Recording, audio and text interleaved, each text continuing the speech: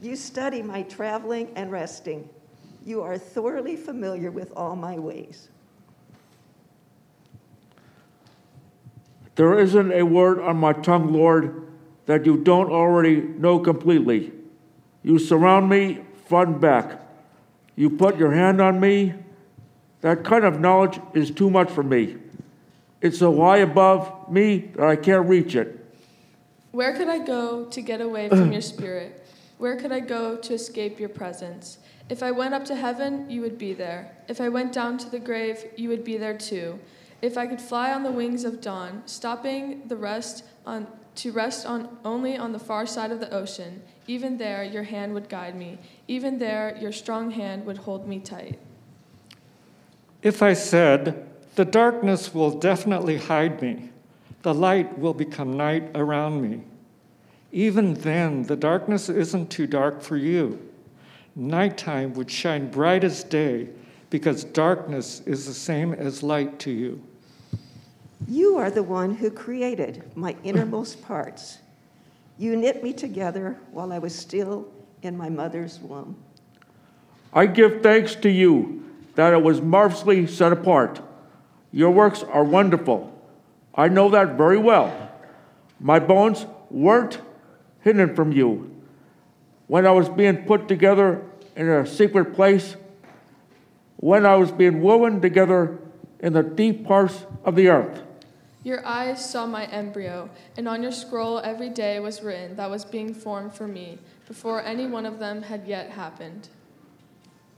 God, your plans are incomprehensible to me. Their total number is countless. If I try to count them, they outnumber grains of sand. If I came to the very end, I'd still be with you.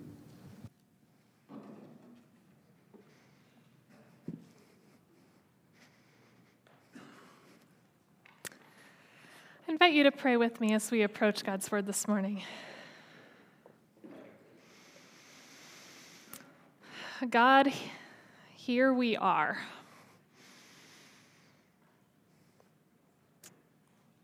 We take this moment of silence right now to lay out before you all of the whole and the broken pieces.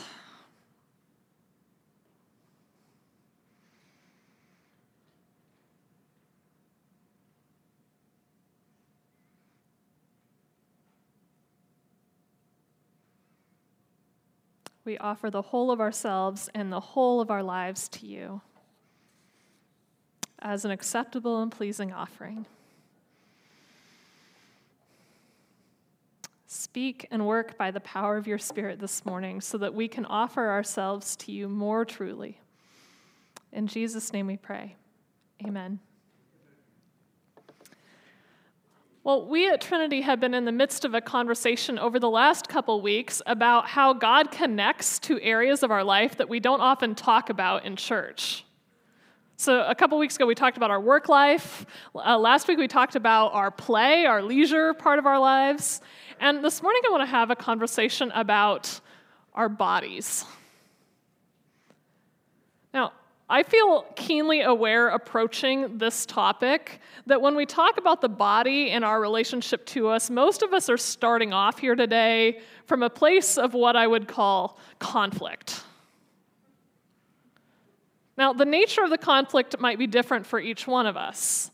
We live in a culture that has a huge kind of focus around the body on desirability. So maybe our experience in the body has been an experience of being overlooked, an experience of being kind of feeling or being perceived as inadequate.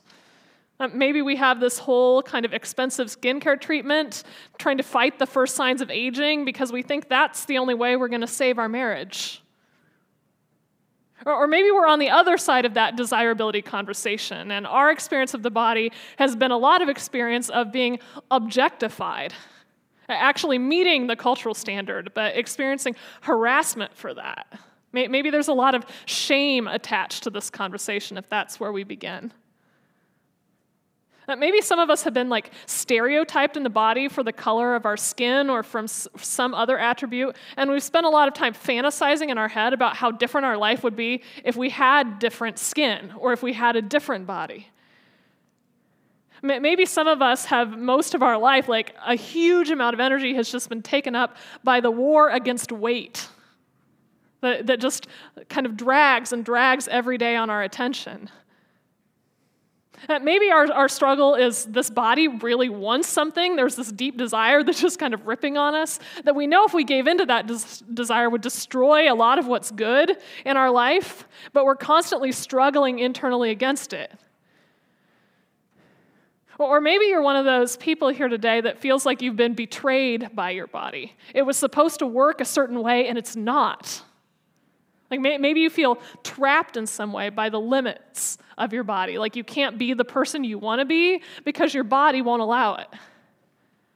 If we're really honest about our relationship with the body, I would say for most of us, most of the time, that relationship feels fundamentally like a battle. It's us here, it's the body there, there's this kind of struggle going on.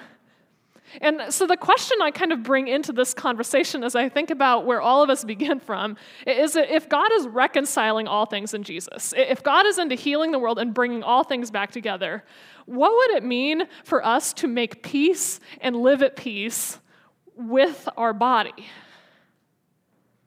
Like, what does that part of the story actually look like? I think if we're going to ask that question, we kind of have to go back at the beginning and start at a really basic level with just asking, like, what kind of relationship is it we have with this vessel called the body? We've been coming a lot in this series back to the beginning of Genesis because the start of Genesis tells us a lot about, like, what is the design? What is God's program for life? And in Genesis 2:7, this is the image we get of human beings created. The Lord God formed the human from the topsoil of the fertile land and blew life's breath into his nostrils, and the human came to life. Now, what's interesting to me is how different this image of what a human being is from the ways that most of us in at least our Western kind of culture talk about being human. When we talk about me, like who I am, me as a person, like in Western culture, we usually mean this kind of intangible soul spirit thing that constitutes me. And we talk about having a body. I have a body, sort of like I have a car. Like it might be a clunker, it might be a hot rod, but it's something that this intangible me possesses. And someday, probably, I'll shed that body like a kind of snakeskin, and then I'll fly off and I'll be free to be the real me, unconstrained. Right? That's the kind of cultural language we get around this. But the thing is, that kind of way of thinking about the body actually comes directly from Greek philosophy, which has influenced our culture a lot. In ancient Greek philosophy, the body was bad. It was that thing constraining your pure, good, holy soul. Right? So the body was the thing to get rid of. The soul was the thing to keep. And most of that kind of Greek philosophic thinking has gotten so deep into our culture, we take it for granted. But what's really interesting is that not only does Christianity disagree with that view, science disagrees with that view. One of the things that we are learning through science is actually, this is stating the obvious, but everything we know about the world, we know through contact with the body. Emotions, we tend to associate our strong emotions with that deep kind of intangible inner me, but emotions are physical, they're biological responses to something.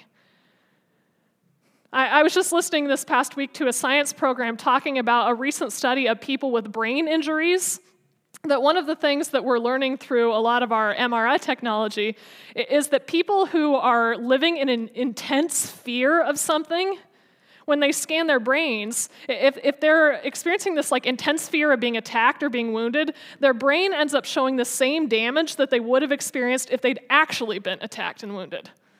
Under a brain scanner, you can't tell the difference between the fear and the actual reality. And I find that fascinating because that's in total agreement with what Christianity has always said about humans. Humans don't have bodies. We are spirit and body. But we are this integrated two-part system combination. There's no like one good part and one bad part. Body and soul are one thing that impact each other. They were both made good. They both have a problem right now that is turning them against each other. They're affecting each other in different ways. But the battle has never been me versus my body. The battle is me, body, soul, this whole integrated being that God created, against all of these forces at work in creation that are trying to destroy and divide body and soul. I mean, this is how the Bible describes like the work of evil, the work of anti-God in the world. It's trying to destroy and divide. And that force is at work in the body just like it's at work in everything. And the Apostle Paul, who wrote a lot of the New Testament in the Bible, he writes quite a bit about this subject of the body. And what's kind of interesting to keep in mind when you hear what Paul has to say about this is we know a couple of things about Paul personally. Paul actually tells us in one of his letters he has what he calls a thorn in the flesh, which is his way of referring kind of generally to some kind of severe physical ailment that he's been living with for a long time that Paul sees as negatively impacting his ability to do ministry, to do his calling. I mean, people have speculated for hundreds of years about like what was it that went wrong for Paul. There are all sorts of theories, but what we know is it's something physical and it seems to be negatively impacting his calling. We also know that Paul was beat up. He was whipped. He was left for dead multiple times. Paul had a body that was covered in scars and wounds. Like he was not a person in great physical shape as he traveled throughout the world.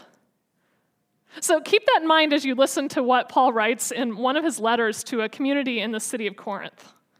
2 Corinthians chapter 5. Paul writes, "We know that if the tent we live in on earth is torn down, we have a building from God. It's a house that isn't handmade, which is eternal and located in heaven. We groan while we live in this residence. We really want to dress ourselves with our building from heaven, since we assume that when we take off this tent, we won't find out that we are naked. Yes, while we are in this tent, we groan because we're weighed down.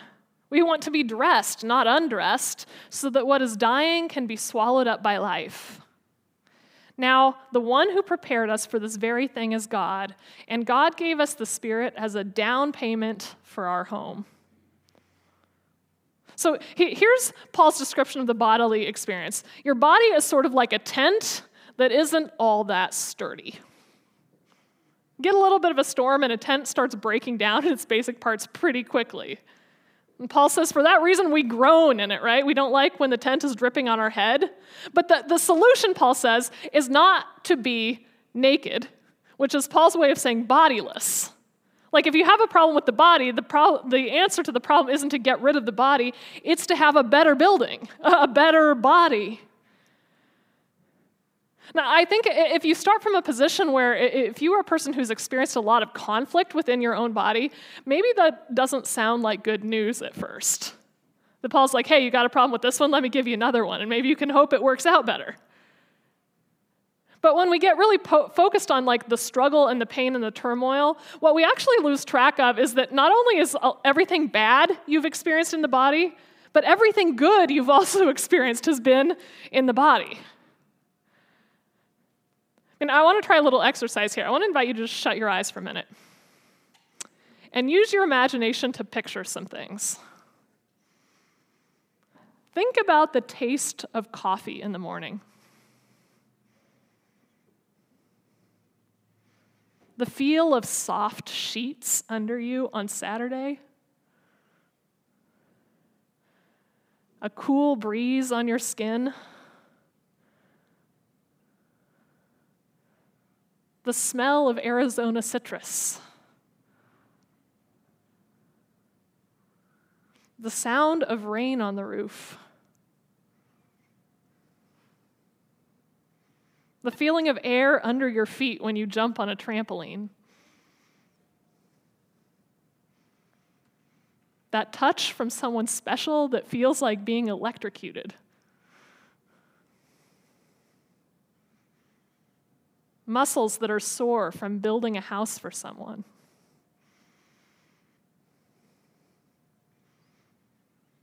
the first bite of steak when the butter just melted through it. The feeling of a toddler's arms around your neck, or a baby in your arms.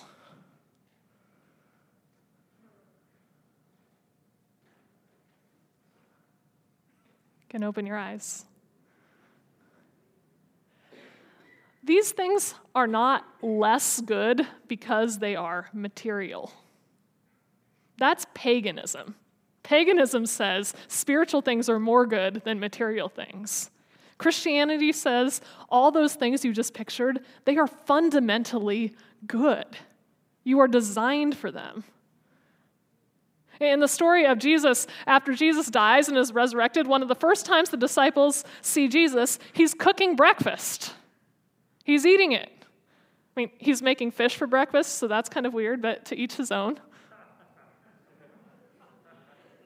I mean, the direction of God's work in the world is not toward less materiality. The direction of God's work is not toward less embodiment. The direction of God's work in the world is toward making everything more of what it is already. Not less of what it is, but more of what it is. The direction of God's work in the world is spirit and body reuniting and finally living in real harmony. So there's two really pieces of good news for people who are conflicted about their body. Number one, the direction of God's work is toward reintegration, which means God is on a mission of healing everything that is broken in body and spirit, and there is a version 2.0 of this thing we have going on that's coming soon. And the tent you have now might leak in a storm, but the building that's coming won't. I mean, after Jesus' resurrection, Jesus is eating breakfast. He's there, he has a body, but it takes people, even people who know him, a minute to recognize him. He has a body, but something is different about this body. I don't know about any of the rest of you, but sometimes I watch an NBA game. Have you ever watched an NBA player dunk? And you're like, are they just like built with a fundamentally different thing than what I have? I mean, they're just like flying up there through the air. Like their experience of the body must be so different than mine. I mean, think about that, but like exponentially more so. There is a version of the body that is still a body, but that works, that is strong, that is whole in fundamental ways that none of us have ever experienced, and that's what's coming. I mean, Paul describes it this way in one of his earlier letters, 1 Corinthians. He says, it's the same with the resurrection of the dead. A rotting body is put into the ground, but what is raised won't ever decay. And I love this next description. It's degraded when it's put into the ground, but it's raised up in glory. It's weak when it's put into the ground, but it's raised up in power. This body, what's coming out, is more than what went in. It's a version 2.0. It's something new and better. But the only good news is not just like that there's a version of us coming that is more whole and that is stronger, more able, but also for those of us whose struggle is more with the appearance of the body. Let me say a couple words on this, because I think there's good news here too. The problem for humans with appearance today is a problem of misalignment. The inside and the outside of who we are get misaligned, and people get fooled. Right? There's a lot of people, beautiful faces, who aren't looking so good underneath. There are a lot of really beautiful people whose faces may not match. And 1 Samuel 16 famously takes on this problem of misalignment in appearance, where God tells Samuel in the search for a king, God says, have no regard for his appearance or stature, because I haven't selected him, speaking of this particular person who looks like a king. God doesn't look at things like humans do. Humans see only what is visible to the eye, but the Lord sees into the heart. So God is making a statement here, like God is never going to be fooled by misalignment between inside and outside. That doesn't fool God. God sees people as they are, not as they appear. Now, one of the promises the New Testament makes in the book of 1 John, we receive this promise that one of the things that's going to happen in the future is our vision is going to be cleared, and we are going to see Jesus as he is. Right? Like now everything looks a little foggy, but someday the vision will clear and we'll see him as he is. And I think we have every reason to believe on the basis of the New Testament, it's not just Jesus we're going to see as he is, it's ourselves and everybody else. Because what's going to happen in the future is deception is going to be over. We're not going to be able to lie and fool each other. We're going to lose our desire to do that. I mean, appearances will no longer be deceiving. We will look around, and what we will see now is not that mismatch between inner and outer. We will see each other as we are, in truth. Now, I don't know where that thought takes your brain, but I spend a lot of time meditating on that because I think to myself, a lot of us put a lot of time and expense into looking good right now, as much as we can. Wouldn't it be worth our time to do at least as much work making sure that the inward looks good so that we won't be ashamed when we are seen and known in the truth of what we are? Right? Sometimes the New Testament makes some references to in some of the letters, Paul talks to the women in particular about, like, don't worry about your jewelry and your clothes. And the point is not that jewelry and clothes are terrible things. Paul's point is, like, make sure that the work you're doing is primarily focused on being shaped as the person you want to be the truth of you, because someday that's what everyone is going to see and know. So I hope that strikes you as good news. That strikes me as really good news. Like, I can't wait to see people as people are. But maybe you've listened to all this and what you're thinking to yourself is like, all that's great, but all that is future. What about right now? Like, I still have to live in this conflicted, broken body. And when we think about living in this body right now, it's really easy to get hung up on all the things we don't like. Whether it's gender or race or ability or age or shape. But we think to ourselves about the things that would be different, like if we had a different body, we'd have more to offer. If I was stronger, if I was taller, if I was younger, if I was lighter, if I was more male, if I was less frail, then I would have more to offer. Like, I'd almost guarantee that every person in this room has had a version of one of those thoughts at some point. Now, I know when I first began to feel the call to preach, like, I got very hung up on my female body as something that could be nothing but an obstacle to anybody for the rest of my career. Right? And so I got in the habit of praying this prayer over and over. I would pray this prayer, and I would imagine my body being completely invisible. And I would pray, like, God, please let my community see straight through me so they can see you. I prayed that prayer for years before it began to hit me that was not the best kind of prayer.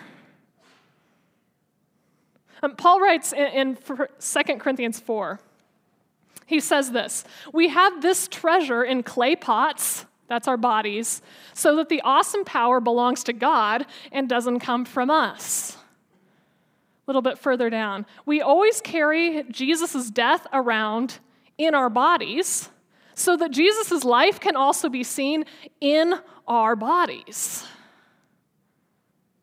He says something similar in Philippians 1, verse 20. He says, "It's my expectation and hope that I won't be put to shame in anything, but rather I hope with daring courage that Christ's greatness will be seen in my body, now as always, whether I live or I die." In my body. Christians worship a God who has supremely been revealed to the world in a human body. Not in a mountain, not in a cloud, not in some giant thunderstorm, in a human body. And more than that, we worship a God who has revealed himself in the world first and foremost, centrally, in a body that suffered and died. The revelation of God to the world was never clearer than in that moment when Jesus was experiencing the weakness of the body, suffering and dying. This is what Paul knows. That's how God is revealed.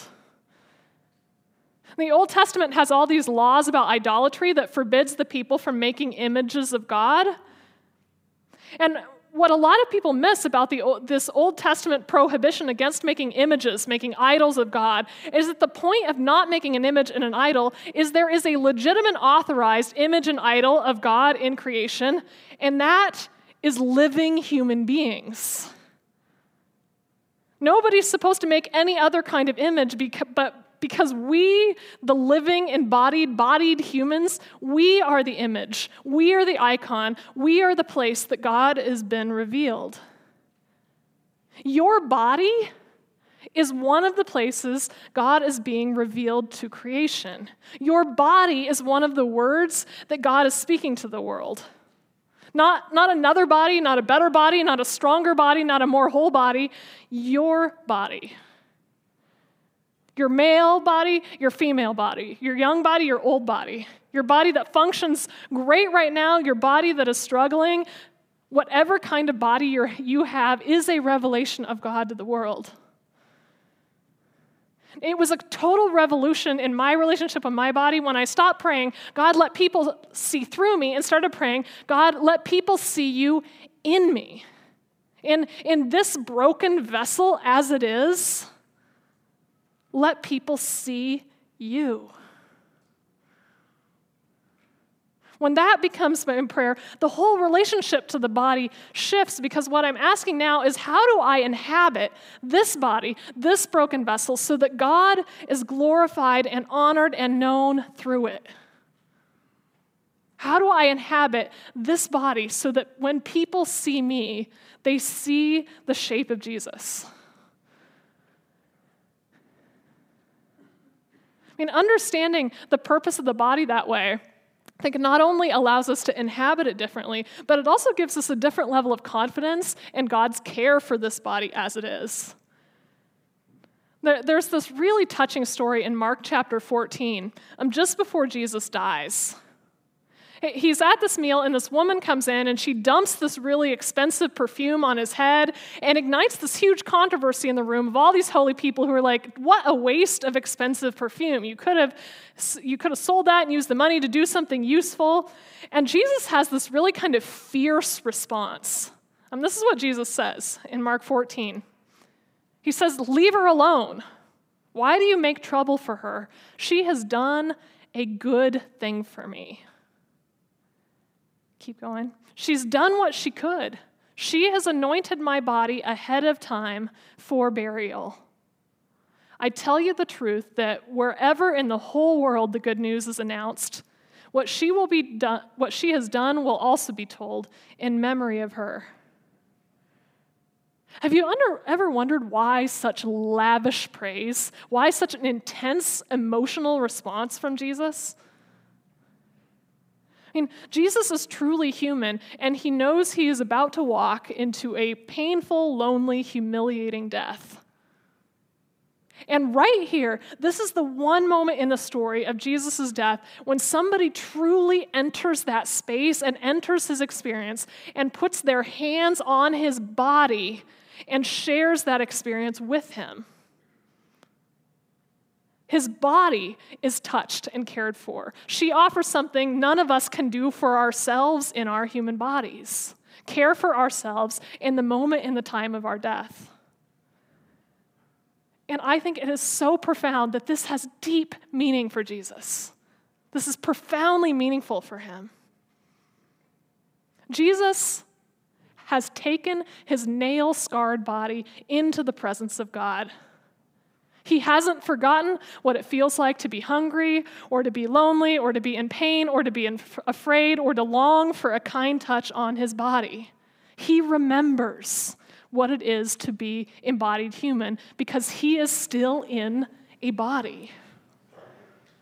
He cares for us, body and spirit together. The needs, the pains that we bring are not beneath his notice or concern. They're important to him. Now, all of us have body histories. All of us have body stories that have brought us to where we are at this moment. Now, I think what we need is not just like an intellectual change in how we're relating to them. What most of us need is an actual healing in our relationship with our body. A kind of healing reunion moment of bringing body and spirit back together.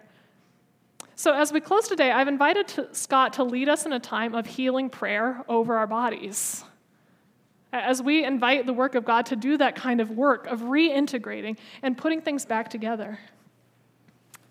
Let's prepare to pray together.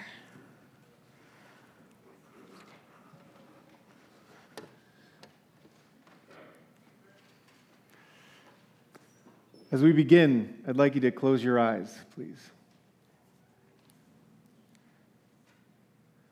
Take a deep breath in and hold it for a moment, then let it out. I'd like you to do that again and really feel the sensation of the air filling your lungs, and then the air leaving.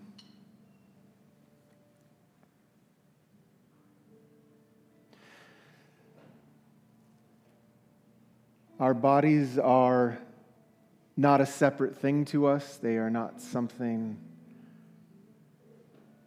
that we own. They are us. We are not spirits with bodies. We are not bodies with spirits.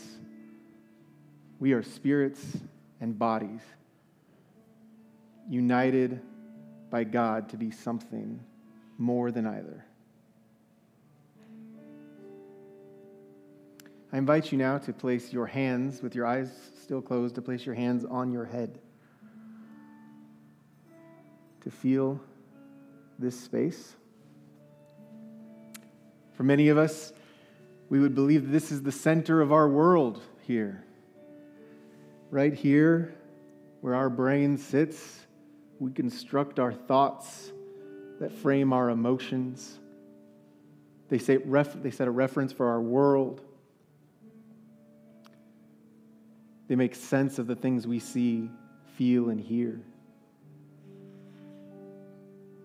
God, we ask that you would bless our thoughts, our ideas, our constructs.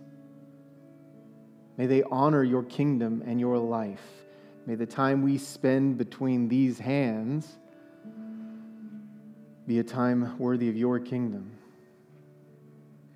May this space be yours.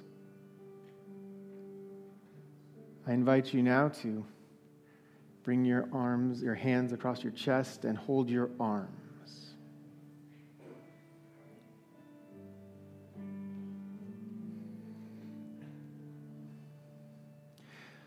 Whether weak or strong,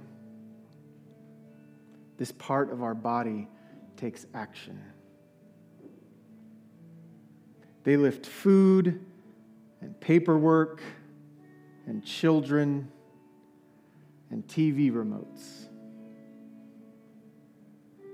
Through the work of human hands, amazing wonders have been created, and terrible tragedies have been unleashed.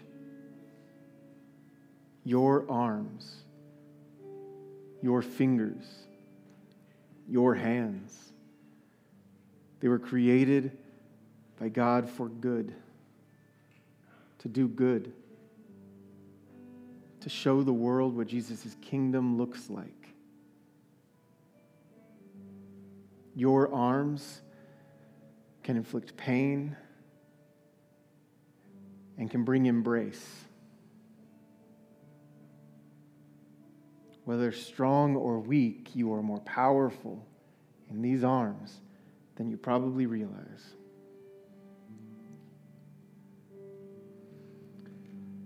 I invite you now to move your hands to your legs.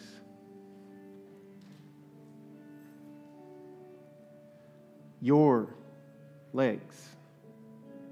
Not the legs that you own, not the legs that work for you, not the legs that don't work for you.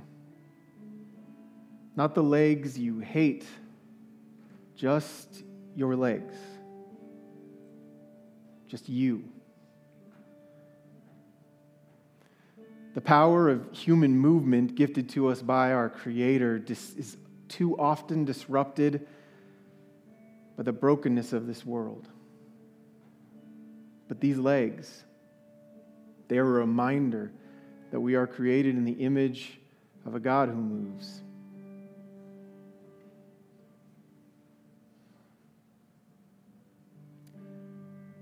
God, we ask that you would bless our legs. May we be reminded of your ability to move even when we can't. And when we can, may we be reminded of the power you've given us. May we be reminded that we are called not to sit still, but to be your movement in the world.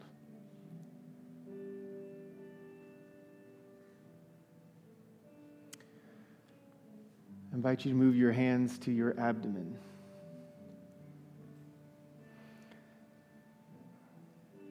Filled with various organs and holding various purposes, anxieties, and passions. In here, energy is transformed by our bodies to be available to us. And many of our fears and strengths are found here as well. Our stomachs can be in knots. We can follow our guts and we can feel it to our core. This space sometimes feels like it is pure power and pure frustration.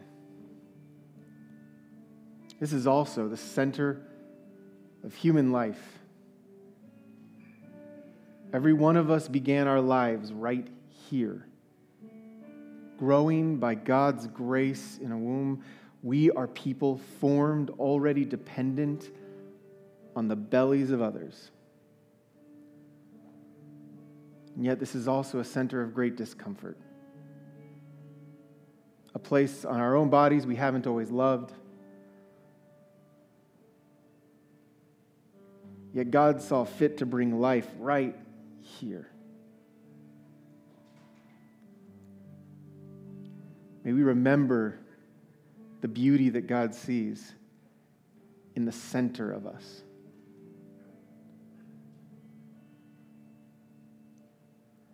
I invite you to move your hand to your chest. And in here we find our heart and our lungs, the place where we can feel breath move in and out, where the rhythm of our very life is found.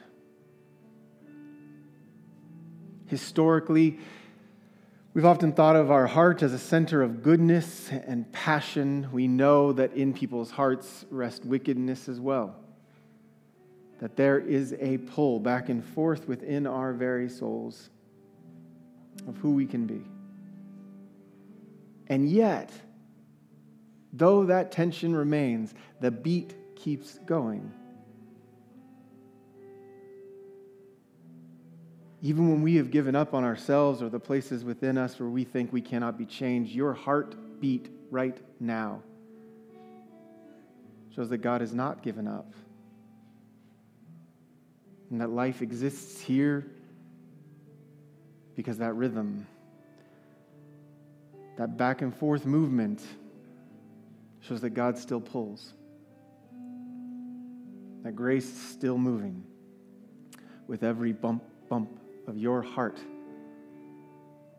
It's a sign of God's love and trust that something more is possible.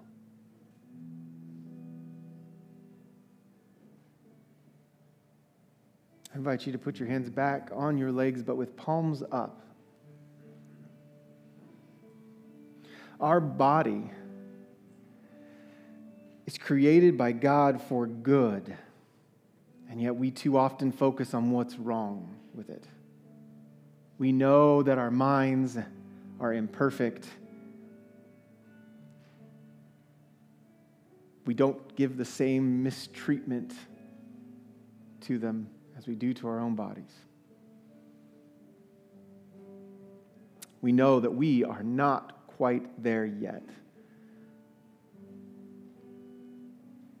But we also know that the very God that loves our souls, the very God who created us in God's very image, loves our bodies. Beyond what we could do or create in ourselves, when we were just dust, God breathed into us. Your life is a recognition that your body and your soul are something God wants and loves. So we offer those back to you, God. When we only see ugliness or fear, when we only see uncertainty, when we lack hope, when we are broken, we proclaim that our trust remains in you. And we know that you don't make broken things. Though they exist, you made them for good. You make beautiful things. And we will remind ourselves every day that that is the purpose you have created us to. That you make beautiful things.